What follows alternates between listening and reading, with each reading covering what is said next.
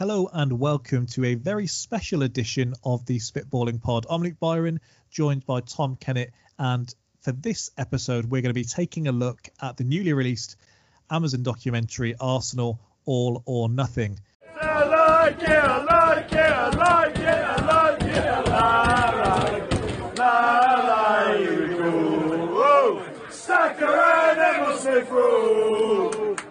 On to the final stretch then. Episode 7 and episode 8, the final two have been released this week. And so we've got a rather depressing 2 episodes to get into. Ultimately, if you were a rival fan watching the All or Nothing series, I feel like you endured what you've endured to get yourself to this point. If you're a United or Chelsea fan, there is at least some kind of kick in the teeth before we get to the end. But if you're a Spurs fan, this is what you've been licking your lips for. We start episode 7 with Arteta receiving the Manager of the Month award. And I think I went through every excuse that I could possibly go through towards the end of last season. I didn't consider this one. And as Arteta is asked in his press conference about the Manager of the Month curse, are you surprised that he's unaware of it? Yes and no. I guess unless you are paying attention to it. But I guess he's been in English football a little while as a player. Yeah, that's what I mean. Yeah, maybe somewhat surprising. Maybe he's just playing coy and hopefully this doesn't affect me. But Jesus, this might be the most extreme case of it we've ever seen, in fairness. Because you say about kind of whether he'd be playing it down, but he does this thing, and I've seen it in previous episodes. If he's a little unsure, he almost smiles, and he smiles and turns to the press officer and is like, Manager of the Month curse, help me out here. yeah, it did seem genuine. And then, the curse, obviously, if he was laughing about it then, he's not laughing about it after. But there is clearly a lot of positivity around the team. We've got him being photographed before we get there. And then in the injury room before Palace, we've got a number of players kind of stretched out. And the conversation starts with Tierney being asked if he has Nicola Sturgeon's number. And I did not know where we were going at this point. I thought this could be one of them weird crush things, like one of the physios is like, put in a good word. Imagine Tierney did have Sturgeon's number. I was thinking about this, like the circumstance as to, because they're both fairly awkward people, whether how that could have possibly been exchanged if that had happened. Like Sturgeon coming up and going, if you just take my number anytime you need me, anything you may need, just give this a call. And then it's obviously stemming from the fact that Partey's got his phone out and they've just clocked that he's got the Ghanaian president's number in his phone. Which is pretty mad. I reckon Sturgeon just be like, Tierney's dead to me. Once he went south, dead to me. Once he left Scotland. I mean, we see a lot of Rob Holding in this episode. He's asked if he has Boris Johnson's number. After watching this, do you think Boris Johnson might be in touch? Like, he may hand his number across. Rob Holding does seem like a fantastic guy. Does seem like a great guy. Which maybe a side of character for him, whether he accepted that number. Automatically rules him out, I think, because Rob Holding would be there every day, and they'd be like, you don't need to be here, Rob. We're supposed to be clocking off, getting on the lash now. And one of those that hasn't aged fantastically. The last thing before we see the Palace game is the physio saying Saka's hamstring's all right, and he says, watch out, Palace. Yeah. And then we see all 3 goals there. I mean, there's a lingering spectre of doom going into this. If I didn't know the Palace result, I would feel confident that I know how this game's going to go, the whole way they build it. Yeah, because even with that, I mean, we don't need to get into recent events, but Palace are a tough team to play. And there was a feeling of, okay, this does happen. Palace do this to teams. I think maybe the week before, we've just seen them hold Man City to a draw. We've seen them do it previously. And there's this kind of hope within Arsenal fans, despite knowing that's probably not the case. Well, if this is just a one-off, maybe it kicks us on. Maybe this is one of them we can say, best thing that happened to us. Yeah. And within the club, they're clearly trying to do that. Arteta has a kind of team talk, but almost like one of these morning lessons that he has. Yeah. and he's talking about team spirit, and this is what's going to get us over the line. And we see the footage of everyone jumping on Leno after the Villa game, and Granit Xhaka just pushing a photographer to the floor. I'm receiving a red card from Arteta. You're probably lucky you've only got a yellow. Yeah. That is his sort of ace up his sleeve. If he's a bit in doubt, bring up Xhaka's discipline. That'll get a nice, easy laugh. He says something along the lines of, next time you're crying, just remember this and remember that you were lucky. And so he's clearly not ruling out that it is going to happen again sometime in the near future. Winning duels is a consistent theme here, and I've kind of grouped the Brighton and the Southampton game into one because the Southampton one they almost gloss over, really. Yeah, they do. The fact that winning, to be fair, there wasn't much to show from that game.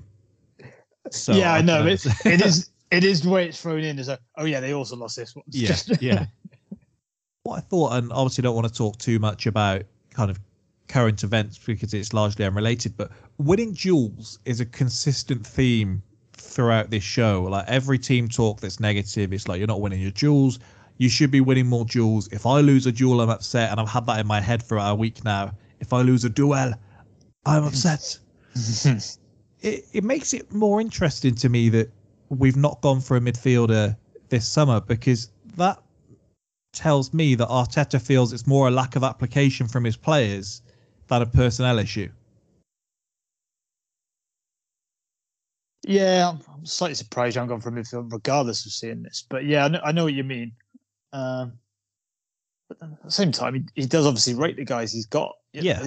On looking on this, you'd never know that he wants to bring someone in outside of a striker, because he's pretty overwhelmingly positive about everybody. And it's only when he's having to go in the press and go, yeah, look, we need to start scoring some goals. Yeah. If we saw, like in rugby league, they just have a camera in the changing room sometimes, and then you just get these shots. And if we were to see what was happening in the Brighton game when Arteta asked Lacazette if he believes he can score 2 or 3 in the second half, I'd probably have left the stadium there and then. Because that is not a man that looks like he was going to score 2 or 3. And Arteta, it's almost like as that's leaving his mouth, he thinks, what am I saying here? Of course you're not going to score 2 or 3. You wouldn't mind a bit of belief from him, though, would you? No. We might all think you're not good, but at least you can. That Wenger quote's fantastic, isn't it? Very confidence, good, yeah. You go up in the stairs and come down in the elevator. Yeah, that is a belter. I remember listening to that podcast episode, actually, and hearing that, and I wrote it down in my notes to quote on our Monday pod, but never did. Tierney getting injured coming out of the shower is something I wish I never found out. I was going to ask, was this common knowledge? This feels so on brand. This is so on brand. Yeah, they did a good job of covering this up. I'm surprised they let this get out. Well, they explained that essentially he was injured, but was able to play 5 games without making it worse.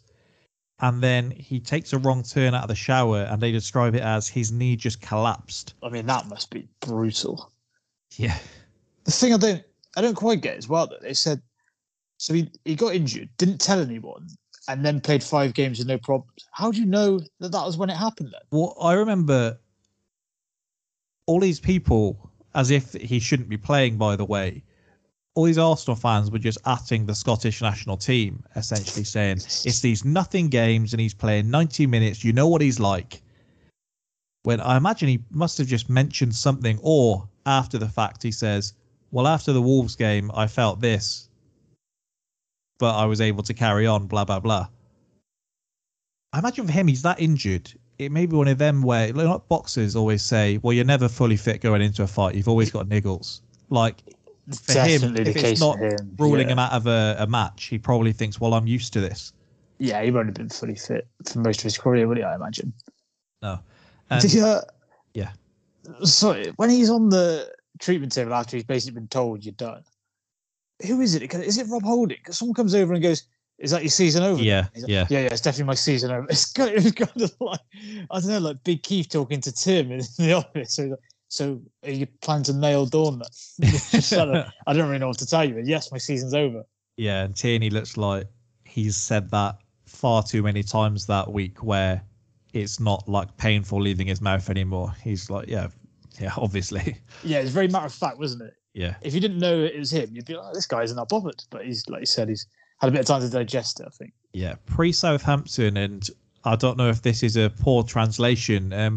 Arteta tells them, you've got to play with your balls out. And repeats it. Balls out, guys. Balls out. If we're in trouble this season, I'm not ruling out. We're not doing shirts versus skins. It's like shorts versus balls out. The starting 11 just have to play shortless. And this is how we prep for like a tough game. This is how we prep for Spurs next season. Sends them out for in the second half, and they all have to take a yellow card. You think it's cold now? You think it's cold? Rob Guys, Holding. I remember how you played in Newcastle last year. Yeah. Well, you're going out with your balls this time. Rob Holding calls himself the ultimate team player. And in a terrifying thought, he says, if you had 11 of me, you'd be all right. Yeah, and then he sort of looks off into the distance where even he knows, oh, God, that would be tough. And a rare bit where I think my favourite things of these have been the kind of candid conversations that maybe they're unaware they're being filmed, but they say to Sambi, like, what's up? Nuno asks him, what's up? Are you all right? And he kind of just tries not answering. He says, just enjoy your food. Smith Rowe says to him, you have changed a lot, though, you know. And he's like, well, I was playing at first.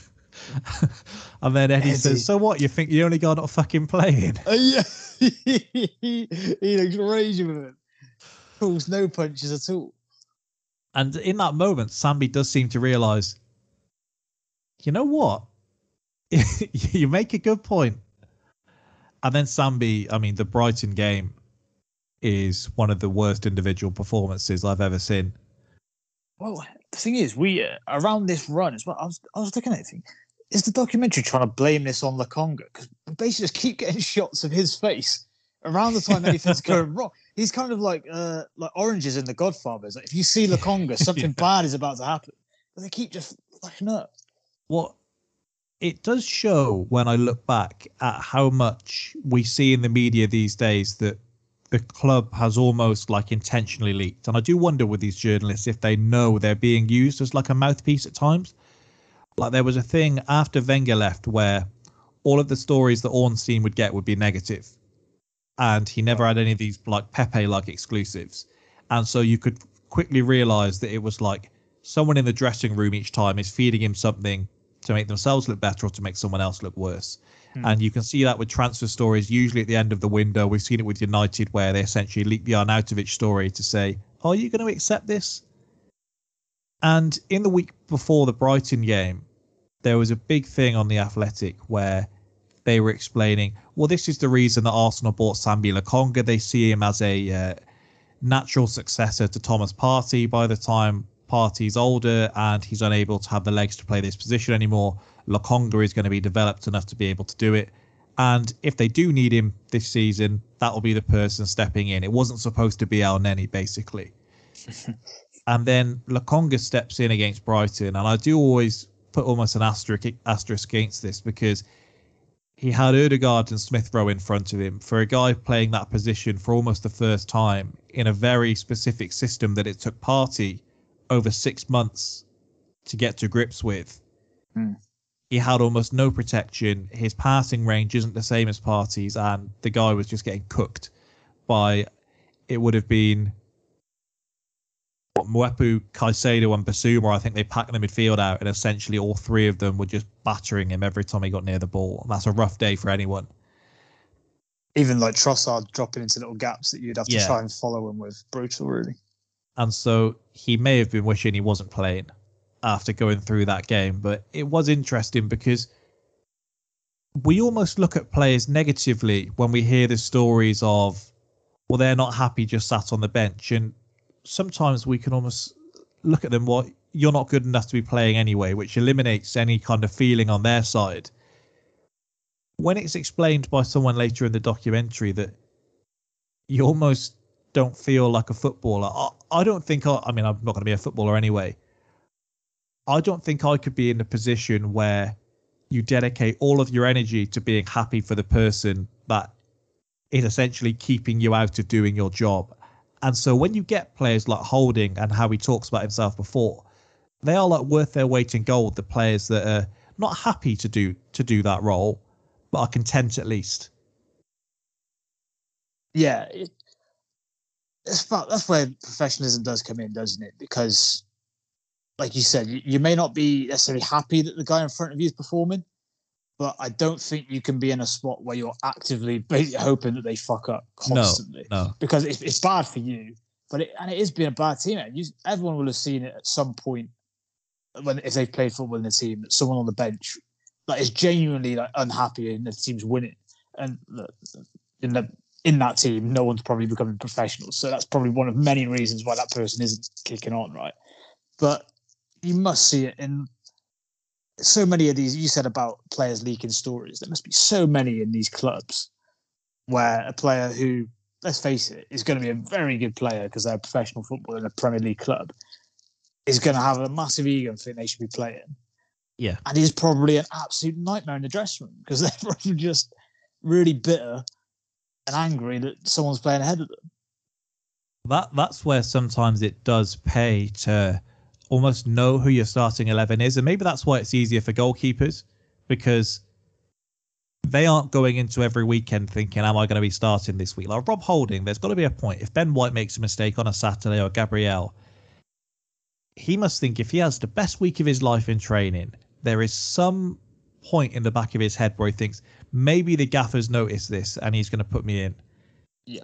And when Partey gets injured and it's Lokonga that steps in, you've got to think how Nenny inside is looking at him as a 19 whatever year old kid and saying, I can do better than this guy. And he says, doesn't he? I think it may be jumping ahead, but he says that he turns all of his anger into training and being as good as he can be. So then he's still at the required level when he does need to be put into the game.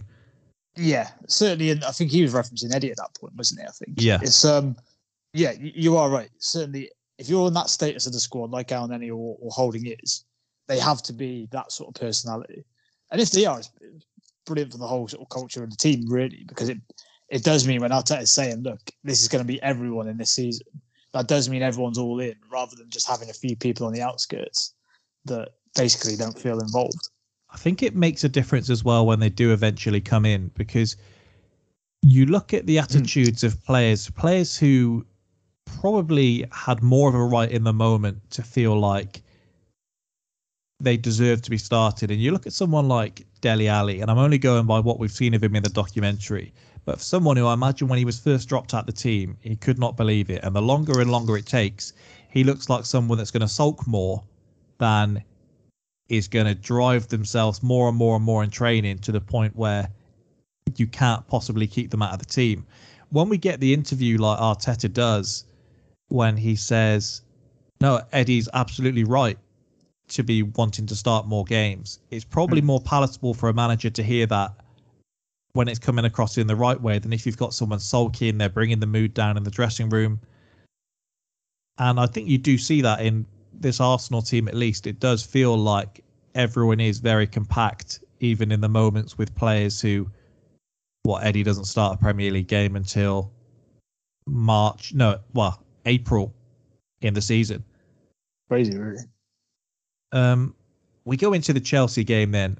We've got this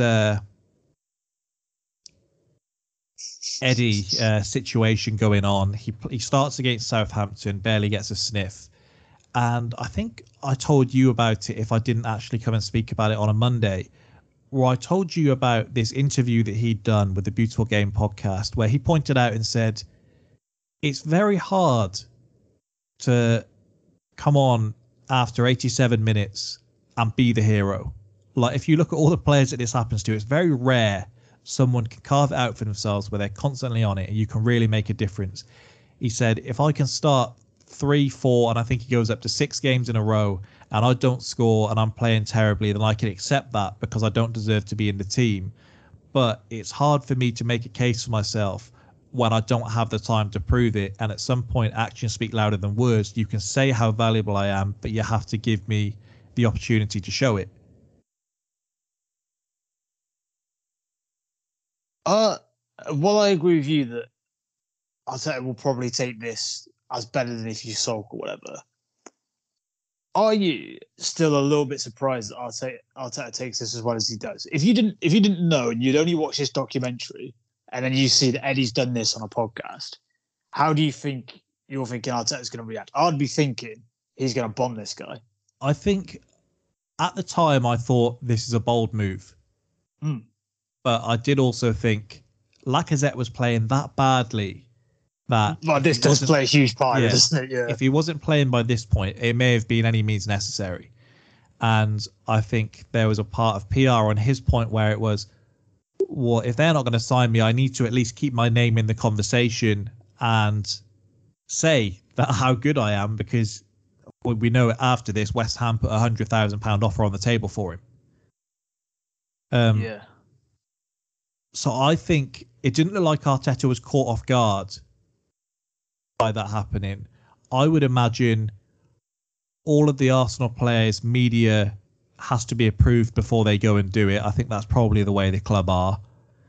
So I'd imagine if they're at least aware of it, and I'd imagine Arteta's been told about his comments beforehand, because it did kind of break free of just the podcast in space. And I also think Eddie kind of had to speak up, because I think what I did speak about on a Monday was Ian Wright went on the Arsblog podcast, which you hear throughout this series, the Irish guy you'll hear. And Ian Wright was really, he wasn't insulting Eddie, but he was saying, look, this is your chance. You can't be sulking. You've got a big opportunity to go in there and be the leader of the Arsenal team, to score the goals, to get them into the Champions League. Like, is a contract elsewhere better than this? Like, you need to be proving it. You can't be complaining that you haven't got the minutes if when you come on you aren't scoring the goals. And so I think there was a sense from Eddie that he had to speak out somewhat. The actual podcast, I think you hear a clip of it on the documentary, was very much I think the lads that do it must be mates with a lot of the London boys. They've had Zaha on there. That was where he went on and said that he wasn't going to be taking the knee anymore. A couple of the younger Arsenal guys have been on there. Lakonga's just been on there. So I think they were probably aware of the way the comments were made. It's not like he's insulted Lacazette. It's not like he's insulted the manager. He essentially just said, I want a chance to show you what I can do. And so in the right way, maybe because Arteta already knows his personality, it probably goes down better than if, I don't know, if Nuno Tavares had gone and spoken to the press, because I want to speak about him in a minute, but there's probably players that Arteta likes less than others, and they would be on a tighter leash if they were to go away and talk in the way that Eddie had. Yeah, fair enough. I just remember hearing, like you said, they have a bit of the podcast there, and I'm thinking, wonder how Arteta initially saw that. I don't think he'd be happy. Do you think also because of how clearly Arteta wanted to keep Eddie, there was this sense from people when the season ended that it was like a last-minute decision from Arsenal, and they were like, oh shit, Eddie's scored some goals, we want to keep him now. When Arteta throughout the season had been quite clear, I want to keep this guy. And so I don't know if that played into it. He was maybe walking a tightrope and having to keep the player happy. And in the way that we said Aubameyang was bombed out of the team and it was more convenient because of how shit he was playing, maybe the fact of how shit Lack is playing, Arteta looks and says, it may not be in my best interest to alienate the other striker. That exactly that, I think, which is smart management, because a lot of managers would cut their nose off to spite their face there, and their ego wouldn't be able to handle that Eddie had said something and he'd bomb out and continue playing Lacazette, basically something that wasn't working. So that's a nice sort of flexibility to Arteta that probably we didn't think he maybe had in the locker. And what I quite liked is it wasn't completely boo-hoo, the interview he did. In the interview, he does very much pile the pressure on himself, where he says, if I don't deliver, take me out of the team and you can say, look, you were right. He's not good enough, all of this. The fact that he comes in, he has the bad game against Southampton, but everyone was, and then he scores 2 against Chelsea, then scores 2 against Leeds in the next game, 1 against, he gets the penalty for the Does he get a penalty for United 1? He doesn't get a penalty for United 1, but against West Ham, he's brilliant. It's like a perfect kind of target man performance. He did really back his talk after this interview, so, I mean, fair play. It's an interesting one, isn't it? Where how many young players, if you could give them a run where you said, look, you are in this team, let's see how you do, how many would be a lot better than they end up being? Their career just drifts because a big club basically can't afford to take that chance on them, so never gives them the run. They can't show what they're capable of and end up falling lower and lower. When if they could just have like I said, 5 or 6 run games of starting, getting minutes, how many would kick on? I think it'd be a surprising number. It's tough though, isn't it? Because we've also looked at young players before and said they need saving from themselves. Like, you can't keep them out here to be taking the battering that they're doing because their confidence then never recovers from that. So sure, but that's also, their stage of development, isn't it? Where so if it had been earlier for Eddie, that would probably would have happened to him. You save the guy, but it's around this time he's got to be getting the games. Because Chelsea tried it with Hudson-Odoi, didn't they, for a while, where it was like, we're going to play this guy until the wheels fall off and we're going to live or die by it. And then it got to a point where they said, we can't do it anymore. And you had the time he was subbed on and then subbed off. And I mean, that's just bad management if you are trying to get the players' confidence up. But I don't know. Sometimes the manager puts themselves above the player. And in this case, I think Arteta, in putting the player above himself, saw the bigger picture in that this was probably the best move for him as well. He said, fuck me, I need some results and start playing them. And there's the big question then come the end of the season of, well, if we'd actually put Eddie in sooner, maybe things would have been different, and that doesn't really bear thinking about for me. Yeah, that's a rough thought. I saw a heat map comparison today of Lacazette against Leicester last season, in a game in which he got man of the match, by the way, and Gabriel Jesus against Leicester on Saturday. It is terrifying.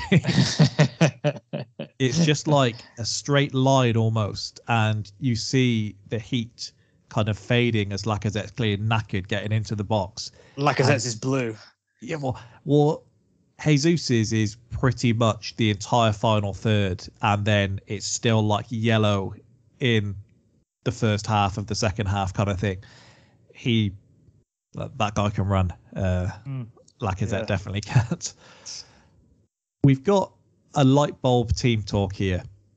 I was going to say, you were saying about the Chelsea one, but let's not get ahead of ourselves. We've got a I mean, we haven't actually got into the game yet too much. So I didn't want to get too much. Because is this pre-Brighton game, this? I'm throwing them all in together. It is actually, it is. I got a bit jumbled where I do remember really thinking the Brighton game feels a low point in this episode. I remember getting about halfway through that and being, God, this was a tough time. Yeah, and a point that I wrote down here, because I was looking at all the players' faces and I actually paused it at the point in which he switches the light bulb on to try and have a look around. No one is smiling. Do you think Klopp could give you this speech and fire you up?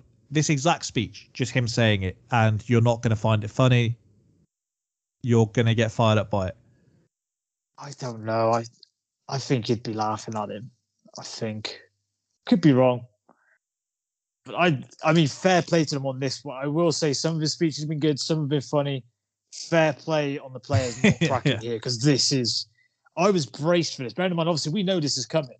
This is kind of like the Mike Tyson punch in The Hangover. I know he's about to lay this guy out. I'm braced for it, and yet when it happens, I still find it hilarious.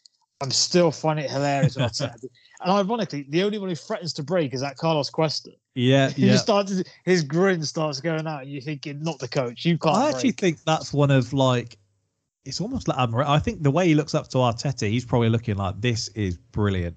This is unbelievable. It's either that or he's making like a mental note and be like, well, I'm a manager. Fuck this. I'm not doing this shit. What did you think of Arteta not giving a team talk after the Brighton game? Do you think that was a bad move or the right one? Because on Football Manager, that's deemed as a massive thing. I don't know. In terms of the players, when you're telling them, I'm not going to do this because I could say something I regret, I don't know how that comes across to your players. I think that lands well, because that was quite a... He could have been angry at them, and instead he kind of gave them the disappointed. And that, I think, was a real dagger for them. Because he does it against Everton as well, doesn't he? And it actually ends a losing run then. Yeah. I think he was probably right, because he probably would have been saying some awful things because he looked pissed. And I mean, that is a real low point. If you look around that dressing room, and it does look like a group that realizes, oh shit, this is getting away from us here, and it's kind of unraveling, and we can't really stop it. He says, if you lose 2 games in a row at this football club, it's a funeral. And that he doesn't feel the team. Yeah, I really did get this jumbled up. The way they did the Southampton game just spun me completely. Yeah, because then he's obviously got them back in on, is it Monday? And saying, basically, he's like, well, I couldn't say anything to you at the time, because I would have said something I regret. Yeah, he said it again. It was a fucking disaster. Yeah. If you lose to Palace and Brighton, it's a fucking funeral. Like, if this was you calm and measured, what were you gonna say on the night? Yeah, because then we hear Ian Wright, doesn't he? And he's talking about Eddie, saying you've got a real chance here to be the guy, and then that leads into the latter stuff that I spoke about. Exactly. Yeah. He says to him, "Do you need to go to a football match together? Do you need a night out? Do you need to have a drink?" He's really like box of tricks here. He's trying to squeeze every bit of knowledge he's got. Like, how can I get something out of these guys? Yeah. Eddie talking about being dropped by Chelsea. This is a thing that I always, whenever we hear one of these stories, I think, I always forget that this happens. And I've seen, it may be in part of that interview that we referenced, but he says in there it was horrible. And the worst thing was he's dropped by Chelsea. And he said he's essentially known in his area and around school as the kid that plays for Chelsea. Because you get time off school to train. You get all these little things, and then it's like one day you're not off on a Thursday afternoon to get down to Chelsea training.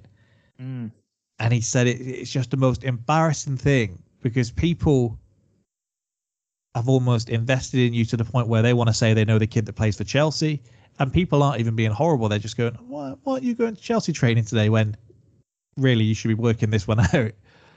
But he said the reason he kind of felt so indebted to Arsenal is pretty quickly after, his dad, one of his dad's mates, I think it was, just happened to be a scout for Arsenal and just said, come on, bring him down and we'll take a look at him. And because they picked him up that quick and they saved him from this kind of embarrassment of, well, now I'm just not the kid who played for Chelsea, I'm the kid that played for Arsenal. That's fine by me. He moves on from there and goes all the way up the age range. But he says what a record he had against Chelsea as a kid. So maybe this was what Arteta had in mind all along. I'm going to save him and then bring him in against Chelsea. He knew.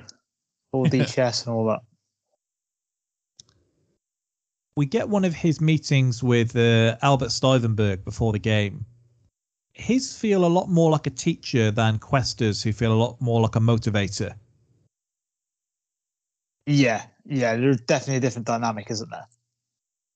And I wrote down while watching his one with Eddie, the real thing I think we are missing in this documentary are the Jose office chats that he had in the Spurs one. And we don't ever really get a one-on-one chat that isn't on the training field with Arteta and one of his players.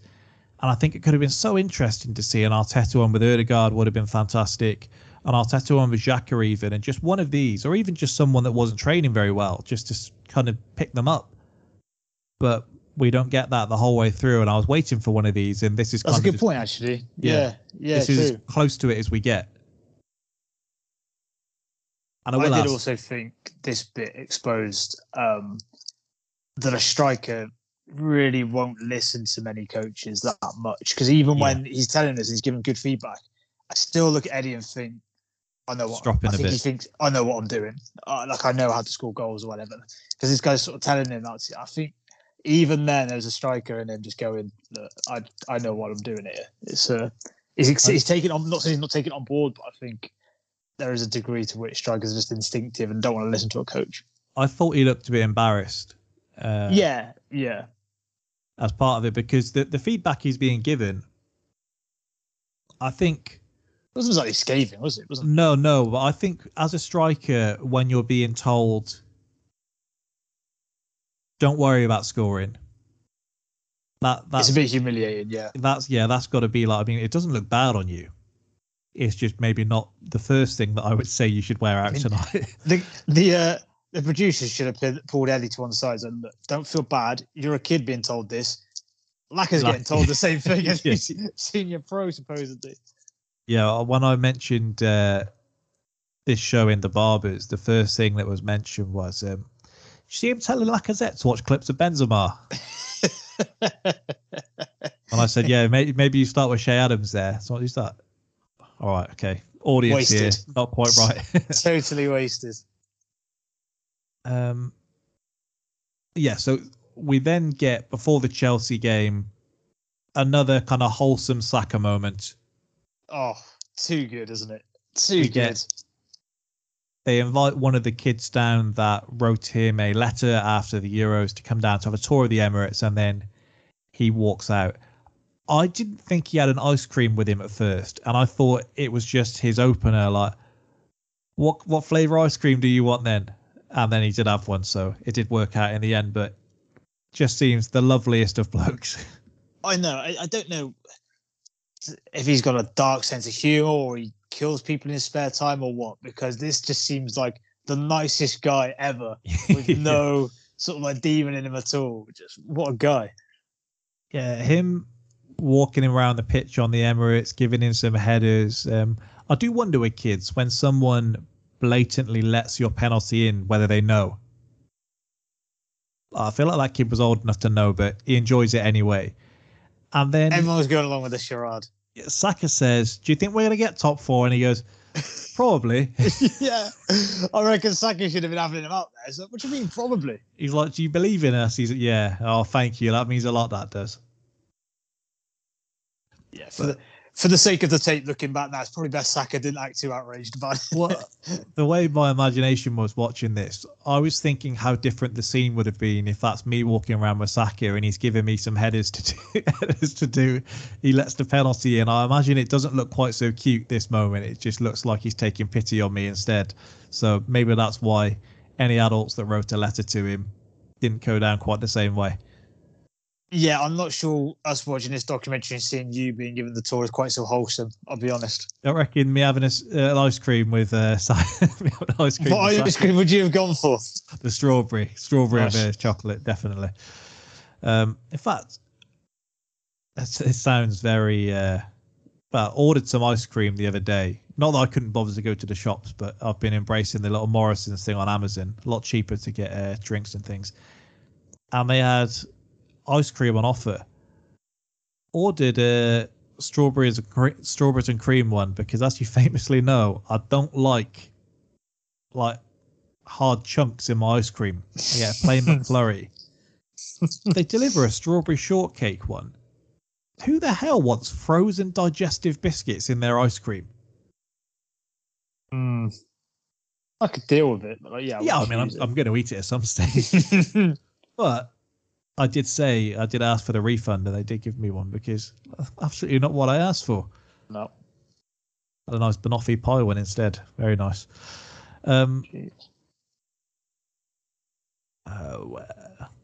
too caught up in the moment of having an ice cream with Saka then. Got carried away, didn't you? Yeah. I had a big point to make here. So it's a fairly low-key team talk before the Chelsea game.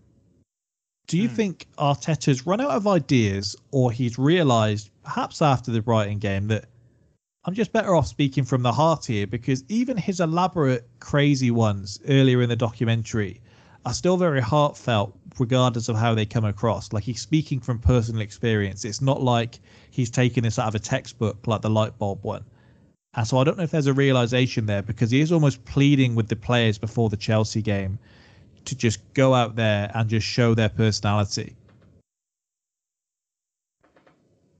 Yeah, like maybe he is just having ideas at this point and is just hoping the players can give him something. He probably, like the rest of us, is probably looking at these fixtures and not thinking Chelsea's going to be the one where you turn it around. So maybe he's just trying to take the pressure off, or not amping it up too much and thinking that's the only way we might get something here.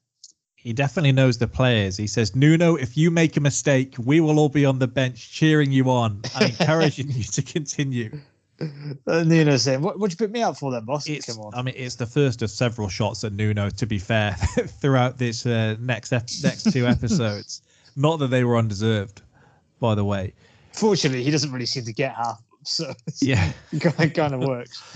And I'll say it again, these low angle shots that they use, and I don't know how they get them, to be honest, but these goals just look so much better every time. The one that they've got of Eddie just charging the ball down for his opener is so nice, seeing the determination on his face. And I know it's done to call back to, look, if you put the effort in and you charge down, then these things are going to happen. But it's so good. If you'd just given me a nice slow-mo shot of him leaning on the corner flag doing a celebration, it would have been perfect. But they make up for it with that beautiful angle of the Smith Rowe goal. Yeah, that's a banger of an angle. I forgot how crazy this game was, actually. Yeah, so did I. Yeah. Rushing home, I was meant to watch it with Troy and we'd be geared up for it. And I think his missus was late home from work. So he said, I'm going to have to watch it at home. So we were just kind of texting back and forth. And pretty early on, it was like, fuck's sake. Because every time they scored, it was like 100 seconds after every time we scored, they'd bag an equaliser. And then the novelty of Eddie really does kick in with the second goal, where it's like Eddie Nketiah scored 2 goals against Chelsea. This is incredible. And then that Saka penalty at the end felt like a huge moment at the time. And I think if we did get over the line, it probably would have been the moment that would have been almost on the poster of Arsenal getting top 4. But yeah, definitely. The commentary behind it, everything to do with it was just it's like Eddie's Peter Drury's son on the commentary. He's buzzing for it. It's great having his commentary for almost all of these games. Yeah, phenomenal. Still baffling that no one like on Sky or BT has snapped him up. He must have some contract elsewhere. It is insane, isn't it? Do you wonder if we might have too much of a good thing if we had him all the time? I don't know, because it shouldn't, but just wondered. My dad, I don't want to throw him under the bus here, but I remember in the midst of all of the Andy Gray Keys scandal back in the day was just, you couldn't have the conversation without it just looping back around to, yeah, but his commentary is so good. And he would always reference that there was one Saturday afternoon where it was almost like BT were testing the water, and it may have been a Liverpool game actually, that they just stuck him back on there randomly once on a Saturday afternoon, and it was like, okay, are they getting him back in? And it always felt so obvious for BT to say, look, we'll worry about the morals later. We're struggling here. We've got Michael Owen on comms at the time. Let's get Andy Gray on board. Yeah. They don't, and it just seems like such an obvious one when, regardless of what you think of them, Neville and Carragher are pretty much like the face of Sky Sports with everything they do now. And BT should just be jumping on Peter Drury and paying whatever they do, because they definitely pay a fortune to the likes of McManaman. Oh, and if you just said, we're just going to give him Champions League, the levels you'd be taking this to would just be immense. And yet you almost, if your team wins a big game, you just got to Google for the Peter Drury commentary after and just hope he's delivered, and 9 times out of 10 he has. Yeah, if you score a peach for a goal, that's the commentary you want on. Yeah. I wish I had less close-up shots of Azpilicueta in this game, because I hate him anyway. I thought we were getting rid of him this summer, and he stuck around. Just a vile bloke. He just won't go. My notes here, I think the losses in the previous games have got to me, because I've got I love Eddie just ran in my notes, and then just I fucking love Saka so much as he's pumping up towards the fans afterwards. And I know I've got the United game to come, which is the last real high point before things start to take a turn. But we do have, to end this episode, the United game, as I said. Smith Rowe is in the car talking about what it means for him to be playing with Saka. More wholesome content. He always looks like he's holding back a smirk. Like his straight face, he just looks like he's... I think it's because he's shy, but he always just looks like his lips are almost like pursed, like he's just holding something back. And if he snap it, yeah, you'd think there was like a joke you weren't in on. Yeah. But with all due respect to the man, I don't think he's ever been on a joke that someone else is in on. I'm not sure he's getting the punchline ahead of you. So not much going on behind the eyes, bless him. So he's a nice, innocent fella, but yeah, like you said, quite shy, I think. I've written down here, after he's spoken about him and Saka, I think the real thing that resonates with him is he does genuinely just seem so normal. Just the littlest thing. All we really need to hear is a young English player talking about, oh, well, I dreamt of playing in this game when I was younger. And it's why that little clip before the North London derby was so good, because it's essentially the conversation that we've all had when we were younger. And it's nice that the dream element of it isn't lost on these guys, even when they have reached what is initially what they believe to be the pinnacle of their career. Because I do think where these players obviously in academies from young, I do think it probably must seem like a job very immediately. And I think we probably worry as fans that has them being a fan kind of been lost, because once it's your job, you're no longer a fan, are you? You're an employee. And the fact that isn't lost on Smith Rowe and Saka, and the fact he references that they came through the age groups together, I think we kind of almost overlook that. The fact that basically it's great that you're being able to do this anyway, but the fact you've been able to do it with your mate is even better. Because I remember when Ramsdale signed, and he said something along the lines of, well, look, whenever I join a club, I completely immerse myself in it, and I feel like I'm a fan then for as long as I'm at that club. So for the next 3, 4, 5 years, even longer, I'm going to be an Arsenal fan. And usually you get given the spiel of, now I'm here, I'm an Arsenal fan for life. I've always been an Arsenal fan. And at first I took it with Ramsdale. That's a bit strange. Like he's almost limiting, I'm going to be a fan essentially for the next couple of years. Then afterwards, as you've just said, the fact it is their job, I think it would be strange if you didn't grow up an Arsenal fan to just immediately have a connection to it. And I guess the hope is that the players that, I guess Ben White would be a good example, if we could give him like a truth serum and say, do you love Arsenal now? Or is it just you play and you like the guys you work with? Because you hope at least that these people in the inside love it as much as we do on the outside. Yeah, there would be the difference in maybe. And I don't dislike the guy, but in Ben White and Smith Rowe and Saka, I think there probably would be a disparity in their sort of feeling towards the club, wouldn't there? But it's only really time and success. Really, when you look at sort of legendary players of clubs, they fall in love with the club because they end up winning things with them. Yeah, tends to be, or they spend a prolonged period of time there, I should say, because not everyone obviously wins trophies, but. So it's either longevity or success. And that's probably why Ramsdale's right to say what he did at that point, because before he could have been at Arsenal for 2 years and they could have bombed him. Yeah, there was a point of Ben White, and it's before the Newcastle game, unfortunately, but he's looking up to the fans, and I think he pats his chest and he claps, and that was just the tiniest thing for me, and the bar may be on the floor when it comes to me and Ben White, but that was one for, okay, you do actually seem to be, it's not just, I'm mates with Ramsdale, I like Rob Holding, and I want to compete to win things. It did seem like there was beginning to be something a bit more between him and the fans.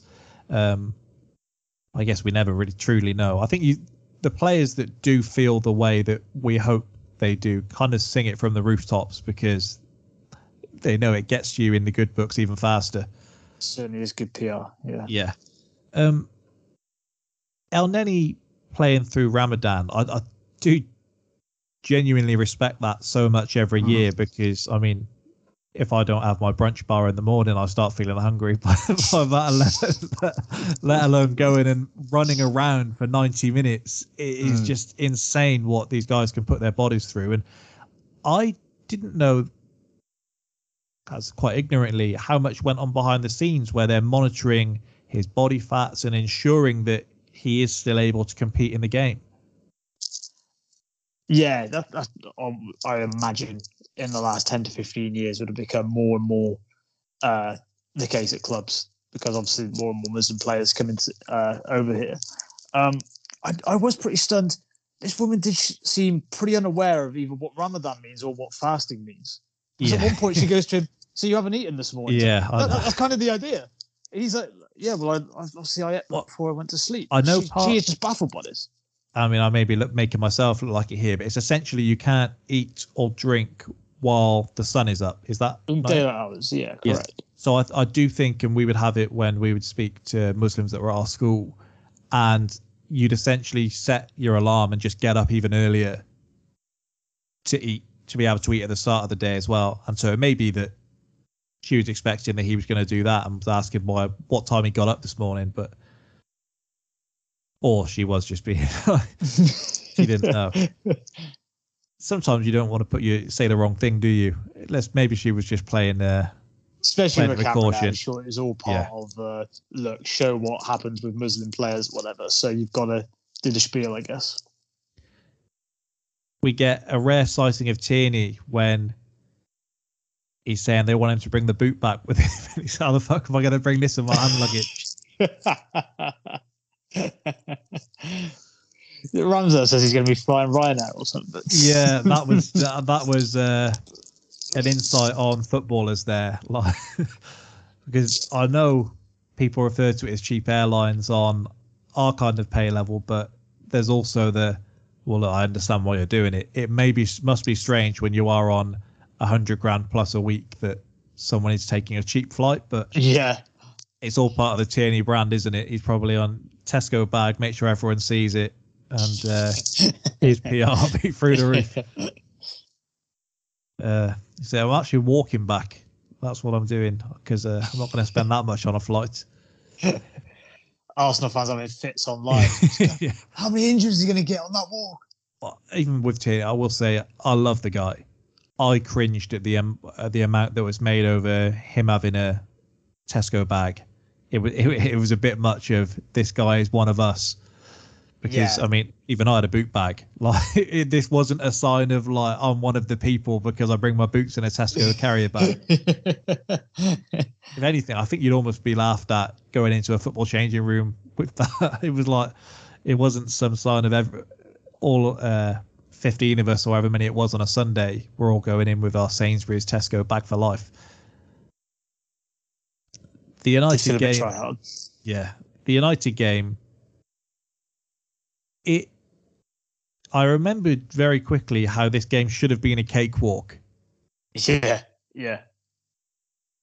And then very quickly we just started wasting chances. The atmosphere was red hot, and you did see that on the screen. But if you could have given me just a bit more slow motion on that Bruno penalty, that would have been the icing on the cake for me. That was magic.